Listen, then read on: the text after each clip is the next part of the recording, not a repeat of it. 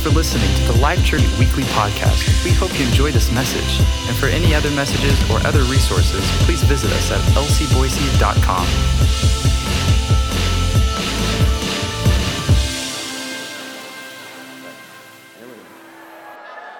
You know what now? Look, I'm going to charge you $75 for a house call for that. It's great to be here. Wow. If I was in Boise or anywhere close, this would be my church. This is happening in this place. Wow, what a place. What a place to serve God. You are so fortunate to be here. I love the Boers and their family and appreciate the hard work, the faithful work that they've done for God for so many years. And it's just great to see what God's doing here in Boise. And the best is yet to come.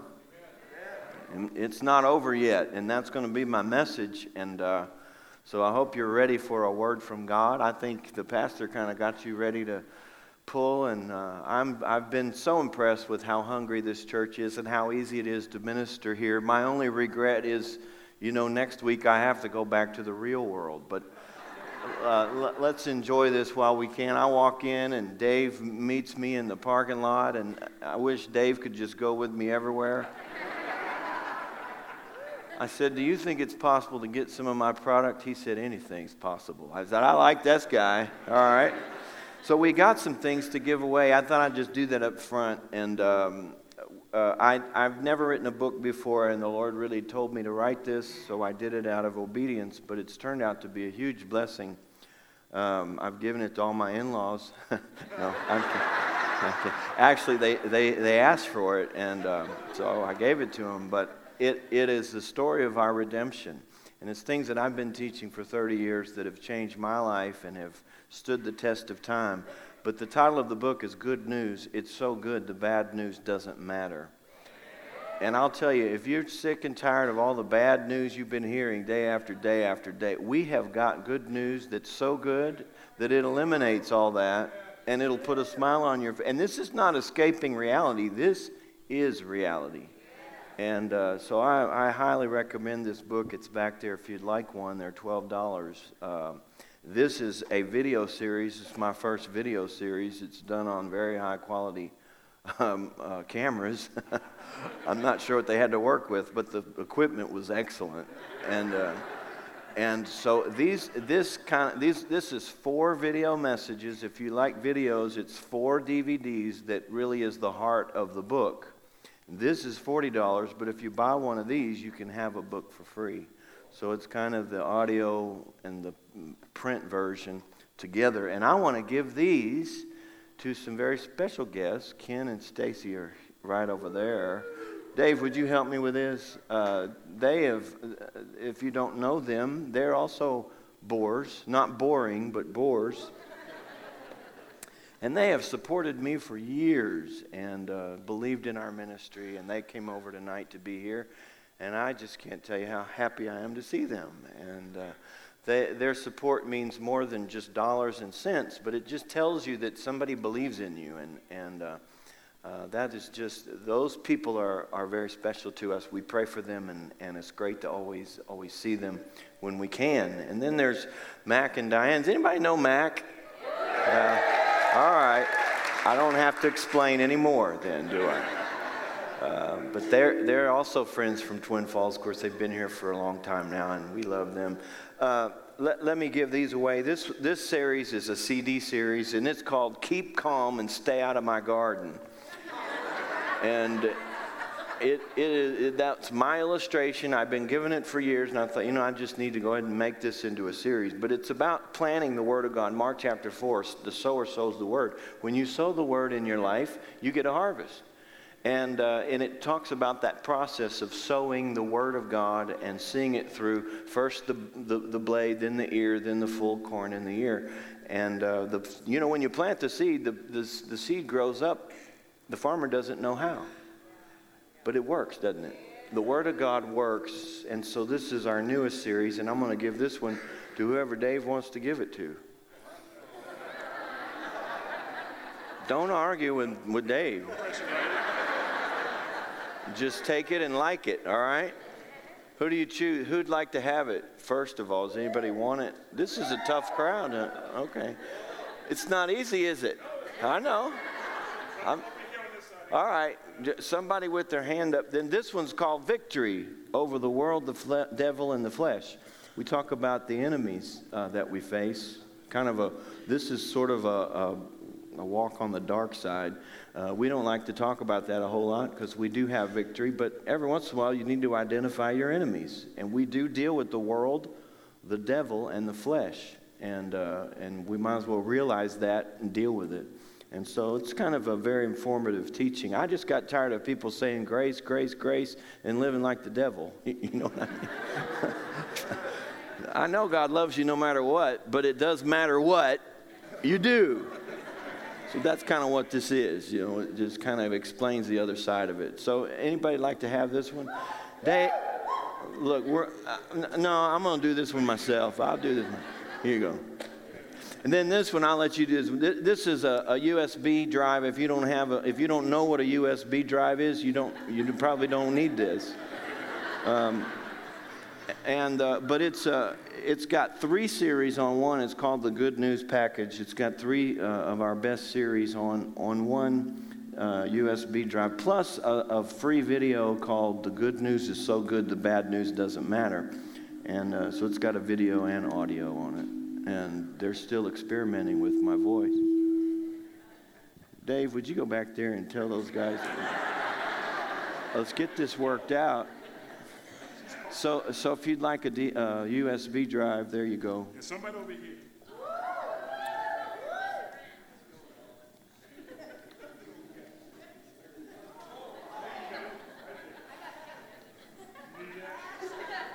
Did she intercept it? She did. Oh, all right. Why don't we do this? Let's stand up. I do want to get to the word here, give this to you because I believe it's going to help you, encourage you, and I believe it's something you're going to remember. So let's pray. Father, thank you for the word of God. Thank you for speaking to our hearts and minds today. And we just thank you that you've included us in your great plans in these last days. And we ask that, Holy Spirit, that you teach us, equip us, put us in the right place at the right time. Get us the things we need to do the job that we're called to do. And speak to us tonight. Give me utterance in the Holy Ghost, and strength to speak the word of God boldly and accurately as I ought to speak it. And give us ears to hear what the Spirit is saying to the church today. We give you the praise, the glory, and the honor for that in Jesus' name. Amen. You could be seated. And once again, it's an honor to be here. What a great work. And it's just it's an honor for me to come and to just work alongside of your pastor and the staff here. What a great staff, and just run together. You know, sometimes you run the race alone. You know what I mean? You're out there running alone, but it's nice when God brings us together. We can encourage each other. We're going in the same direction. We talk the same language, and I tell you, everything they do around here is just blessed with anointing and excellence, and it's obvious and it's greatly appreciated. And if I can see that, you know, the city can see it, and the Lord knows it, and so the best is yet to come for Life Church in Boise. What a great work. If you would, let's just read Hebrews 6:12. I'm going to read that to you, and then we're going to really talk about this subject. Hebrews 6:12 says, "Be followers of those who through faith and patience inherited the promises." Be followers of those who through faith and patience. So there are two fruits here that are involved, faith and patience. The reason that you've got to have patience is because sometimes faith takes a while. And patience is a great aid and a help. And when you're in this process of faith and patience, as you strive to inherit the promises of God in your life, it's a delicate balance between being discouraged and disheartened, or just totally impatient. So some people just give up, and other people will get too aggressive. But if you just walk in faith and patience and trust God, You see, God makes the promises and God brings them to pass. You believe it in between. Our job, a lot of what we do is believe. And this message tonight is for people who have promises from God that have not yet come to pass. And I want to tell you, if you've got promises in your life that you know God has made to you personally, and it hasn't happened yet, that does not mean that you're some kind of, you've got a deformity or an irregularity or you're some unusual person. We follow those who through faith and patience inherit promises. Part of what we do as believers is believe. It's not unusual. It's not abnormal. It's not out of the ordinary for a believer to be believing in something that hasn't happened yet. And just because it hasn't happened doesn't mean it won't happen. God chooses to speak to his people in various ways. He knows how to communicate. And he will, along the way, make promises, individual promises. Do you know if it's in the Bible? It's the same process, but it's a little different. But I'm really talking about dreams and visions, your destiny, personal promises that God has made you. And if you have those in your life and they've not yet come to pass, I'm here to encourage you and tell you it's not too late. That God's going to do what he said he would do. And you need to be encouraged and just stay in there. In fact, God likes it when we believe him for long periods of time. He enjoys that. He gets something out of that. And I want to give God something. You know, I'm not just here to get what I can get. We ought to be willing to do some things just for him that please him. And there's something about the nature of God, the character of God, that faith pleases God. It pleases God to see his people holding on to things that he told them years ago and refusing to let go of them. Amen. That's not a burden. That's a privilege. It's part of life. We were born to run with vision.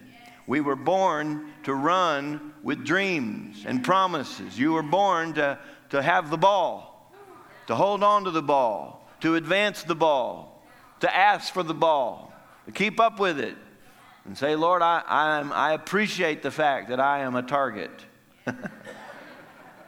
But because Satan, the one thing Satan hates more than you are the promises that God made you.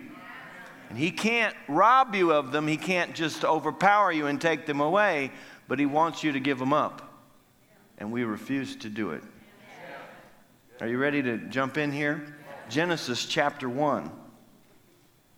Genesis chapter 1. And I'm going to give you a couple of examples because they speak so loudly. There's such great examples in the Word.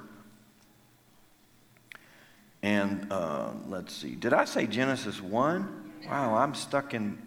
Last night we were in Bible school. We never got out of Genesis 1, did we? Well, it's Genesis 37 is where we are tonight. Genesis 37 and verse 5.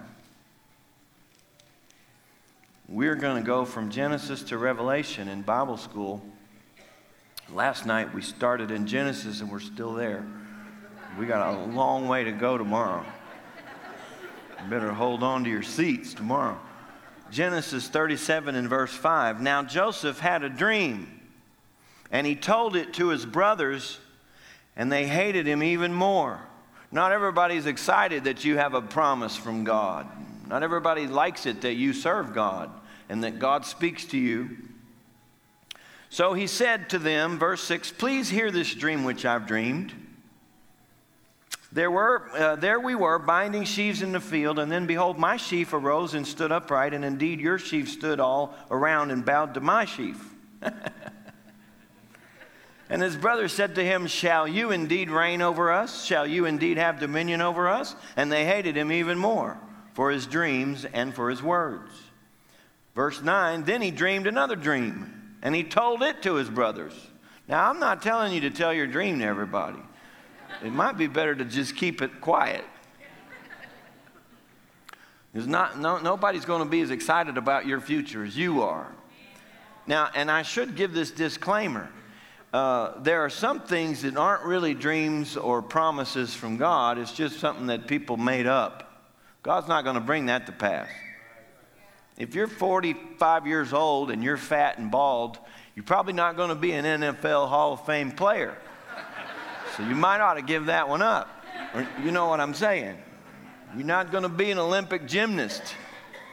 You know, there is a lie that sounds fairly true, and it's very American, but I think it's a little bit misleading, and it's this: you can do anything you want to do. No, you can't. There are some things that if you try to do it, you're going to waste a lot of time before you figure out, I can't really do this. Here's the truth. The true side of that is you can do anything God wants you to do. You can do anything God promises you. You can do anything God's called you to do. That's more accurate, and that really should be our desire.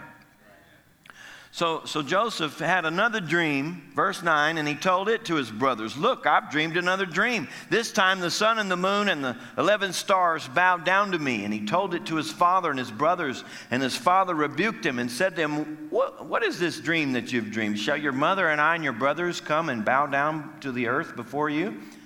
And his brothers envied him, and his father kept it in mind. So this process is very much the same. However, you may not have a literal dream, but God will come to you and drop things in your heart and begin to promise you things about your future, your family, your loved ones, your career, your life that are personal, but God knows how to communicate. And in this case, he really did give Joseph a dream. He literally came to Joseph and he pretty much said this: would you like to do something great for me and for your family? Would you like to do something significant with your life? And Joseph said, yes.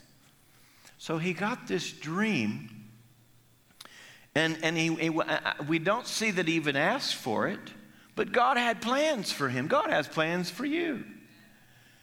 But from the time he got this dream until God brought it to pass, it was a very confusing time. Can you say amen to that? He tells his brothers, and they don't like it, which that's fine. But what they did next was a little bit surprising, and it certainly wasn't in the dream. They threw him in a pit. He's in a pit. He can't get out. He's in the middle of nowhere. Nobody knows where it is except his brothers. And they are literally discussing how to kill him. Should we hang him? No, let's just shoot him. No. Let's stab him to death. I mean, they were discussing how we're going to kill him. And he's hearing this. Now, when you've had a dream, a vision, a promise from God, and you're in the pit, and they're talking about how to kill you, you're wanting, like an update. He's trying to go back to sleep so he can have another dream and explain this sudden turn of events. There was nothing in the dream about a pit. You want to read them again? No pit in the dream. And if we could have encouraged Joseph on that day, we would have said, Joseph, now hang in there. They're not going to kill you. Believe the promise. Believe what God said. And then we just have to stop right there, because you can't tell him it's going to get better. See what I mean? So instead of killing him, they sell him into slavery. Now he's off. He's chained in a slave train on his way to Egypt. He's going to Egypt. He's sold as a slave. Now, this is the difference between people who believe God, who have promises from God, and those who don't. He never quit believing, and he never quit living like a person with a dream. We were born to run with a vision. So what does that do? That helps you live differently than the people around you. He was a different kind of slave. He worked hard. Even though slavery was not in the picture, he wasn't supposed to be a slave. That was not in the dream. And if you reach the top of and he did, he reached the top of his profession. He could have, written home and said, Dear Mom, I am the best slave at Potiphar's house. I've been promoted I run everything. So that may be good under the circumstances, but it's certainly not what God promised him. And then it went from bad to worse, because Potiphar's wife framed him for assault, and he was a slave. So when you're a slave, he didn't have a right to defense. They just threw him in prison. Nobody knows him. Nobody knows where he is. He had no defense. They probably don't even sentence him. They just threw him away. Forgot about him. He's in jail now. But he's got a dream. He's got a promise. And you know, he never quit believing. In fact, there's a scripture. Let me just read this. Psalm 105 and verse 18 about Joseph. It says, they hurt his feet with fetters. He was laid in irons. Until the time that his word came to pass, the word of the Lord tested him. Listen, you're not testing the word. The word's testing you. Can you hold on to that promise? Can you believe when everything looks contrary? God doesn't fill in all the blanks. He just kind of gives you that end result, that end view, that end vision. And he allows life to happen, and he expects us to believe every day in between. Joseph didn't need supervision. He did right. He worked hard. He became the best prisoner in the penitentiary, you know. Dear Mom,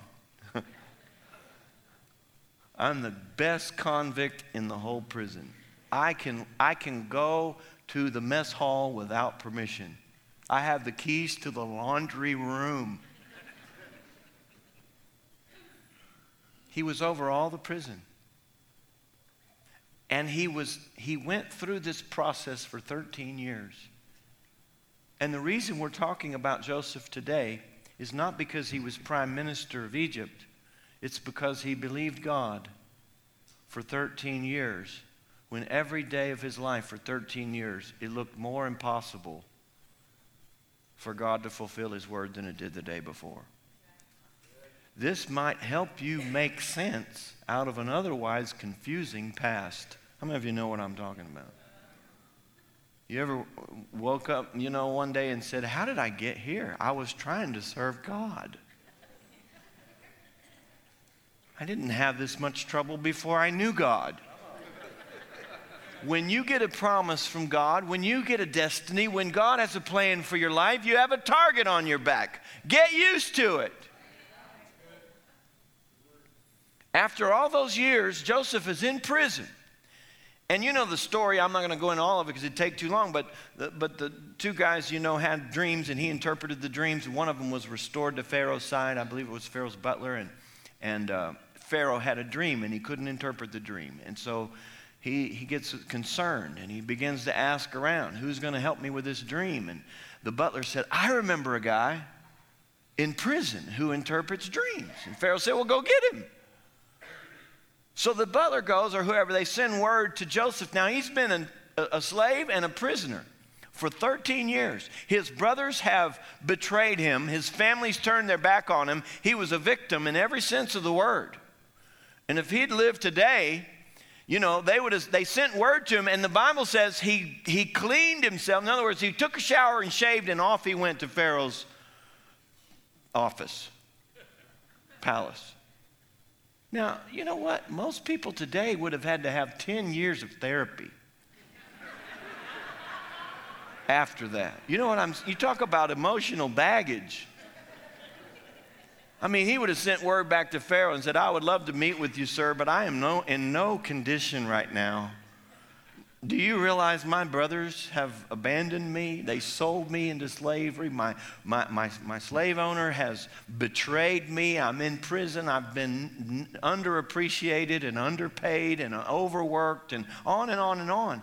But when you hold on to a promise from God, everything that happens to you helps to prepare you for that day.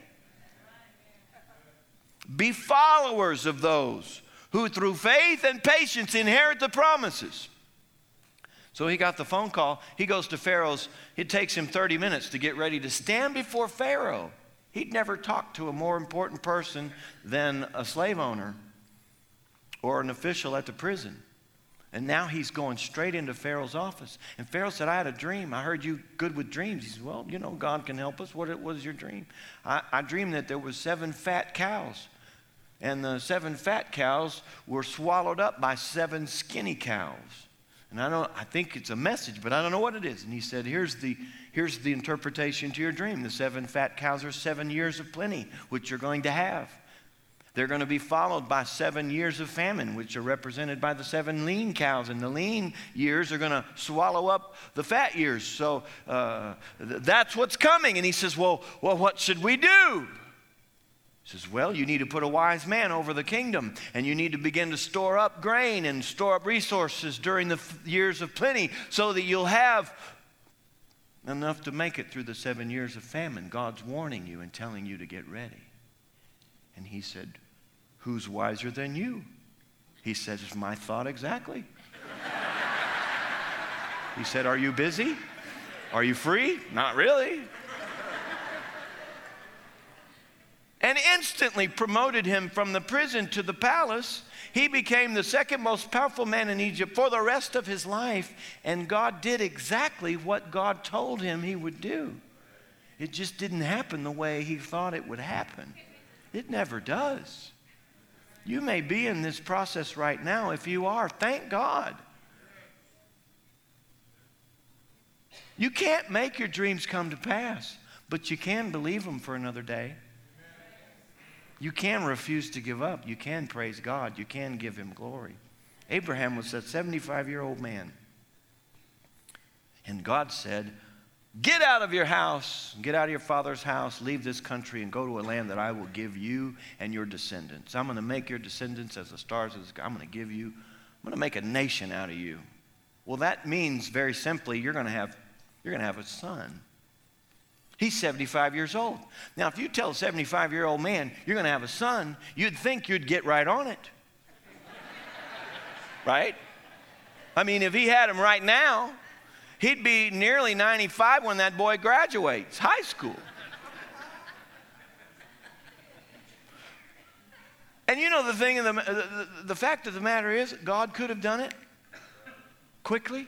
He could have done it instantly. He could have done it miraculously. It was a miracle anyway, but God could have done it overnight. In fact, they could have had that boy the next day if God had wanted it to be that way. But that's not what happened. Did you know he didn't have the boy when he was 75? Did you know he didn't have him when he was 80? Did you know he didn't have his son when he was 85? Did you know he was 90 years old and he's walking around telling people, I'm going to have a son.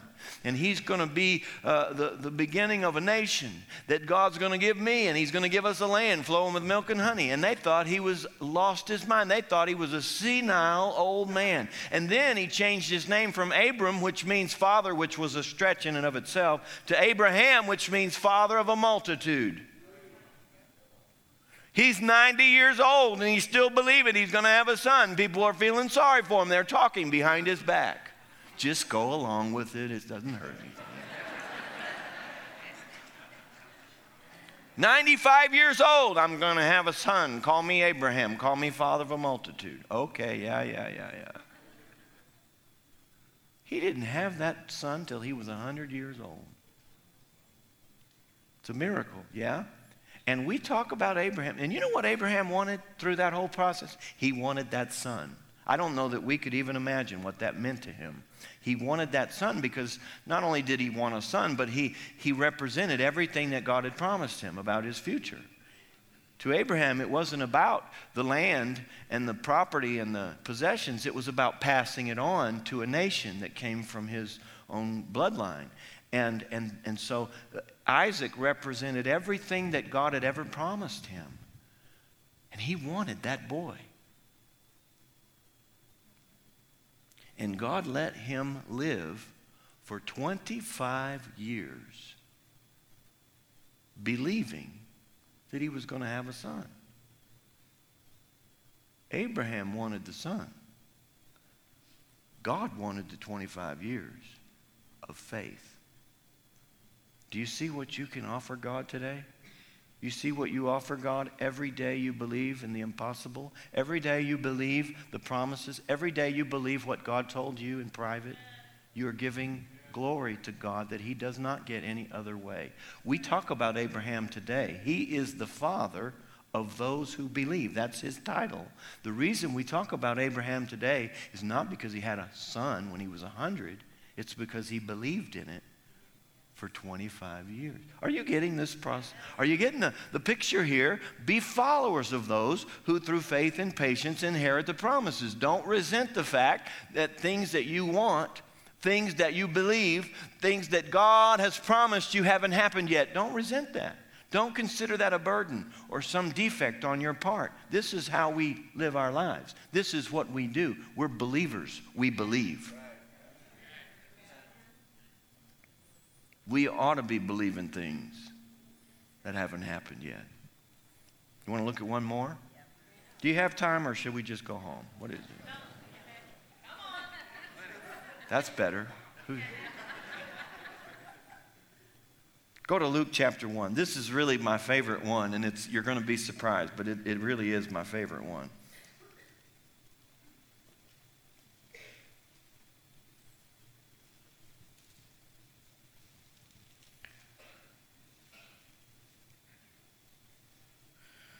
Luke chapter 1, and let's see, we should start here in verse 30. And I want you to notice these words because they were chosen very carefully by the angel, by God himself. Verse 30, then the angel said to her, this is Mary, do not be afraid, Mary, for you have found favor with God. Behold, you will conceive in your womb, and you will bring forth a son, and you'll call his name Jesus. He will be great. He will be called the Son of the Highest, and the Lord God will give him the throne of his father David, and he will reign over the house of Jacob forever, and of his kingdom there will be no end. He's telling this little teenage girl, you're going to have a king. That's a pretty great promise, isn't it? You are going to have a king. He's going to reign over the house of Jacob, and of his kingdom there's going to be no end. It's going to last forever and ever and ever. And of course, she said, count me in. Verse 34, Mary said to the angel, how can this be since I don't know a man? The angel said, the Holy Spirit will come on you. The power of the highest will overshadow you. Therefore, the Holy One who is born will be called the Son of God. Indeed, Elizabeth, your relative, has also conceived a son in her old age, and this is the 6th month. With God nothing shall be impossible. And Mary said, behold, the maidservant of the Lord. Let it be to me according to your word. I just got a promise. Things are going to be different in my life. And they were.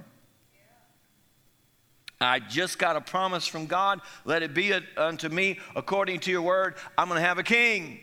He's going to have a kingdom. He's going to sit on the throne of David, and he's going to have a kingdom that's going to last forever. I'll do it. Count me in. Sign me up. This is going to be wonderful. I can't believe it that I'm the one that you picked for this job. I am totally in. So she got pregnant. The first problem she had was explaining this to her fiance. You know what I mean? I mean, she says, Joseph, I got bad news. And then when she blames it on God, I mean, that's really tough to take, you know.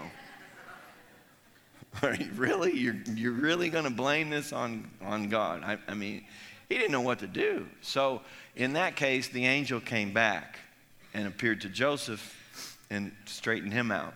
So at least that both of them are in agreement. Well, now she's 9 months pregnant with the king. And I relate this to modern times. You can't romanticize this, folks. This is just real life, you know. These people didn't have angels singing in the background all the time and float around on magic carpets, you know. They didn't even have cars. They didn't even have, you know, central heat and air. She's 9 months pregnant, and a decree went out from Caesar that everybody's to go to their land of their birth, and they were going to take another census. Well, She's in Nazareth, which is 70 miles from Bethlehem, and she's got to go to Bethlehem, and the only thing that you travel by donkey. I could hear my mother for 70 miles griping on the back of a donkey. I mean, I don't know what I'm talking about, but you ladies can back me up. Who wants to ride on a donkey for 70 miles when you're 9 months pregnant? And she's thinking, surely not. Somebody's playing a joke. This is like one of those reality TV shows, a hidden camera show, right? No, get on the donkey. We're going to Bethlehem. They get to Bethlehem, and they can't find a room. So they end up, there's nothing available. They're praying, I'm about to have not just a baby, but a king. And I can't even find a motel room. There's no room in the hospital. They put him in a stable with the animals. Again, I could hear my mom. Are you kidding me? You put me out here with these animals? This is unsanitary. This is inhumane. And yet that's where they ended up. No angel, no visitation, no update, just a promise. And she had the baby in a manger. And other than a few wise men, and some shepherds, there was nothing. You would think a king would be born in at least a hospital, an emergency room. But a stable? Things are not going the way you would expect if you had a promise like this. So then, Herod finds out, and he tries to kill. He kills all the young boys, the baby boys, which was a horrible thing. And the Lord spoke to him, and you know what the Lord said? Run. Run? You're God. He's a king. Just kill him. I mean, won't they run? Why do we have to run? They ran. They had to move because they wanted to kill him. So they moved. They ran for their lives. They lived in Egypt. They didn't belong in Egypt, but they lived there because Herod's trying to kill the babies, and that's where. Did you ever see that coming? If you'd have had that promise, that's the furthest thing from my mind is that we would have to run. So they lived in Egypt, and then the Lord spoke again and said, okay, and those that wanted the boy's life are dead, you can go back. So they moved back to Nazareth, and, I'm sure he was like a great child. How many could you imagine raising Jesus? Wouldn't that be fun and scary at the same time? It's like, do you spank him? I mean, what do you do? It's like, son, come here. Tell me what you would do. If you were me right now. I mean, I'm not sure where the lines are here. And so, but anyway, they took a family trip to Jerusalem, remember? And he's 12 years old, and they left, and they lost him. And their 3 days journey, I mean, and why would it take 3 days to figure out you've lost your son? It's a little irresponsible, And I can hear that conversation. Well, I thought you had him. Well, I thought you had him. Well, you always take him. Well, I don't know where he is. Well, we better go back. We better find him soon before that angel comes back. And so they rush back to Jerusalem. They're frantic. They're looking for Jesus. They're running everywhere, looking in jail, and they run to the temple, and there he is. And he's talking to the priests, and they're like, they don't know where to hug him or slap him. And they go, son, where have you been? And you know what he said? Does anybody know what he said? Man, oh man, didn't you know I'd be about my Father's business? Try that on my dad. You know what I'm saying? Boy, I'm going to show you some business. Get in the car. And you remind me when we get home to spank you. Did you ever get that line? Okay, Dad, I'm putting that in the iPhone right now. Would you like it when we get in the driveway, or would you want me to do that tomorrow? When do you want me to remind you to spank me?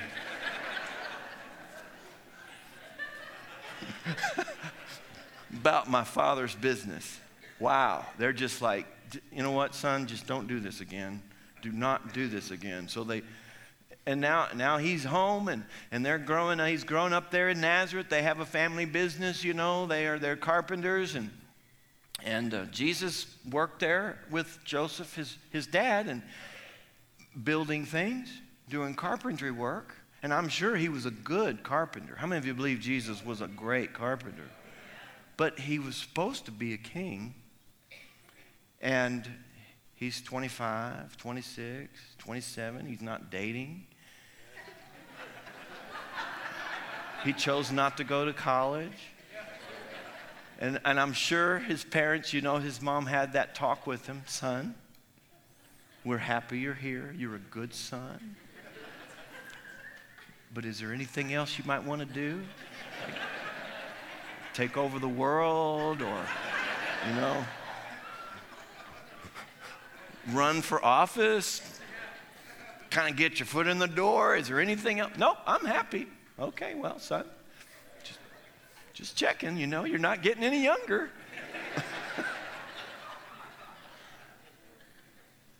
He's supposed to be a king. He didn't leave till he was 30 years old. He gets baptized, gets baptized with the Holy Ghost, and he began his ministry, and his ministry was very controversial, very confusing. He made as many enemies as he did friends. And his family was pretty much like they were from the beginning. They were pretty much confused. The whole thing was very confusing. Did you know serving God and following God and holding on to a promise, sometimes it just doesn't make any sense? And if you're feeling that way, you're not alone. You are following those who through faith and patience. The reason you need patience is because you can't explain everything. There is no timeline. There is no time frame. There's no way to judge it. You just have to keep believing God. And so much of it is out of your control. And so, remember, he was in a house and he was teaching, and his mother and his brothers came for him because they heard the news and they thought, man, he is really, he's in over his head. So they went to get him, and remember what happened? They sent word in. They couldn't get in, they're trying to get his attention, and he can't get in. And so they said, well, just tell Jesus we're here. Said, well, who are you? Oh, well, we're his mother and his brothers. He'll know. You just tell him. He'll come out. And so they went in and they told him, your mother and your brothers are out. And you know what Jesus said? Who is my mother and my brethren? But those who hear the word and do it. And they're like, we just never did understand that boy. In fact, since she had that encounter with that angel, nothing in life made sense. And you know what happened? It got worse and worse and became a political thing. And politics got involved, and they falsely accused him. And the Jews put pressure on the Romans. Pilate tried him and gave him some kind of railroad trial and sentenced him to death. Well, now it's, wow, okay. They don't know who they're messing with. They beat him. They marched him to Calvary and nailed him to a cross. And the Bible clearly tells us that Mary stood at his feet. He had words for her.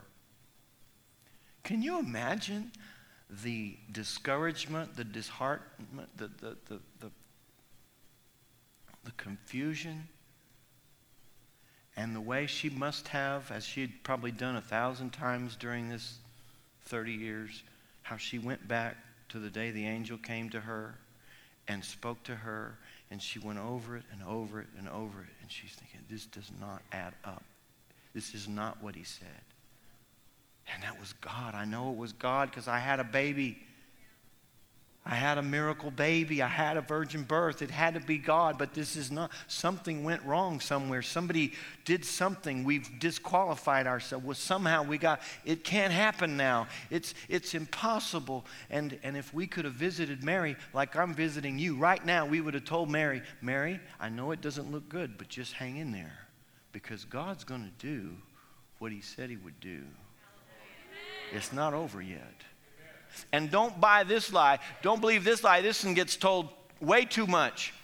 If it was going to happen, it would have happened by now. You know what that is? That's telling time. That's you saying, well, the time has come and gone. No, you don't tell time. You know why you don't tell time? He tells us in Peter, he says, you know, a day with the Lord is like 1,000 years, and 1,000 years. That's advice for us to stay out of the time-telling business. Because you could think you're a day off and you'd be 1,000 years off. You never know when these things are going to happen. You just believe that they will happen. And she was standing there, and all of these things were going through her head. Maybe the angels will come down and get him off this cross. Maybe there will be a miracle explosion and things will turn around. Maybe. And then she watched him die. They wrapped his body and they put him in a tomb. Wow, what a dark day. And if I could have visited Mary on that day, I would have said, Mary, I can't explain it to you right now, but let me tell you something. Don't give up. God is going to do what God said he was going to do. God keeps his promises. Just keep believing. You don't even have to bring it to pass. Just believe that it's coming to pass. And you know the story.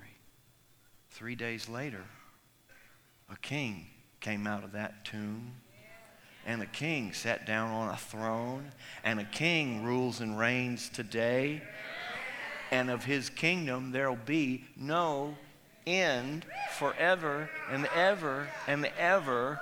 God did exactly what he said he was going to do, didn't he? He did it for Mary, he did it for Abraham, he did it for Joseph, and he's going to do it for you. But he leaves a lot left unsaid. And it's up to us to spend that time believing God. Listen to this verse. Maybe this verse will make more sense to you than ever. I know you know it. It's in Habakkuk. Habakkuk 2. I'll just read this to you.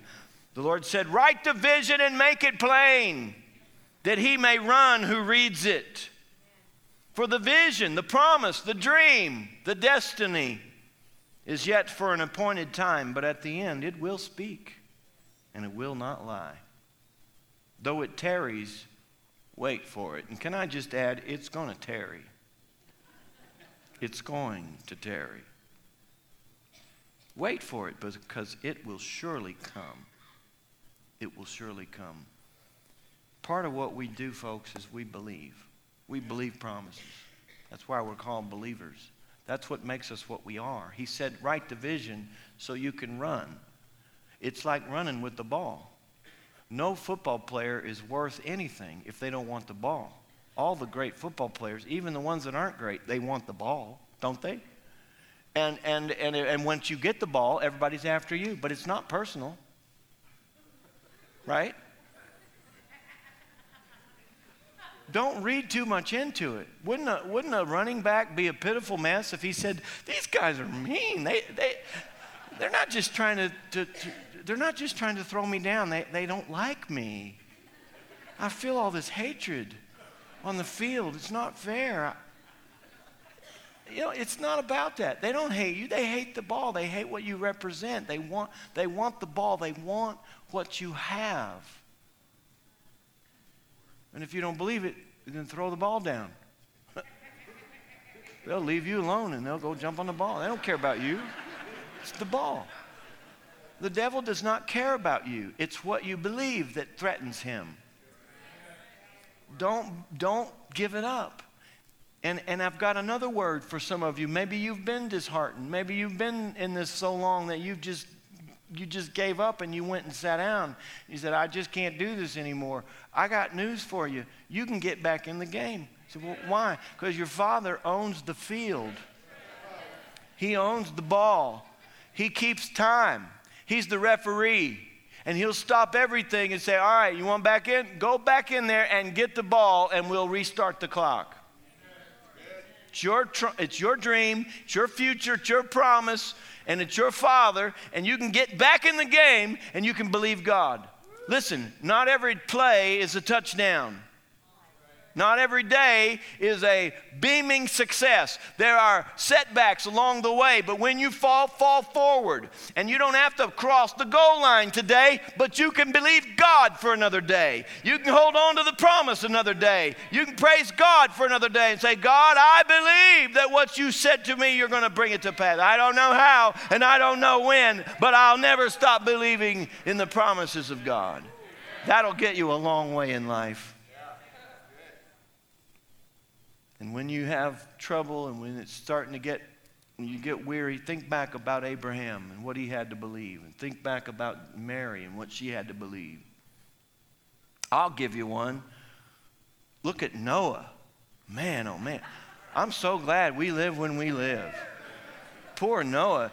God gave him a promise. You know what his promise was? I am going to kill everyone. Go tell them.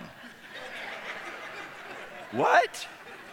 Yeah, I'm going to flood the earth with rain. What's rain? It had never rained. And furthermore, go build a boat. What port should I build the boat in? No, build it in your backyard. There's no water in my backyard. He built an ark at home. There was no company big enough to move that boat. You know, you hear about these embarrassing things. I had a friend who built a doghouse in his basement. He got it all finished, and then he realized he couldn't get it out the door. It's like, really happened. Noah built a boat, and everybody in town's going, he can't get that to the lake. He can't move it. You know what?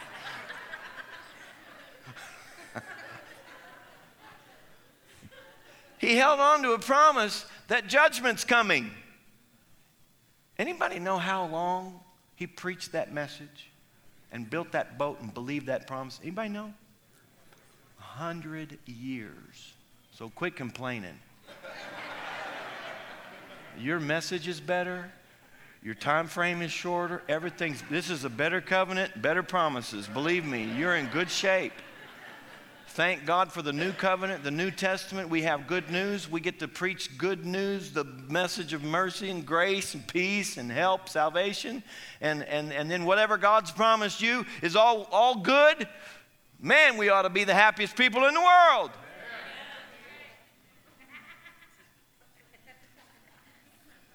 And thank God we weren't born in Noah's day. The only thing worse than having to preach judgment for 100 years is being judged, you know. There was only 2 slots available at that time. You either preach judgment or you're going to drown in the flood. Wow. Thank God for this day in which we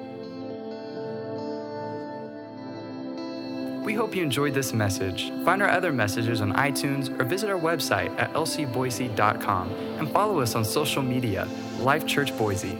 Thank you, and have a blessed day.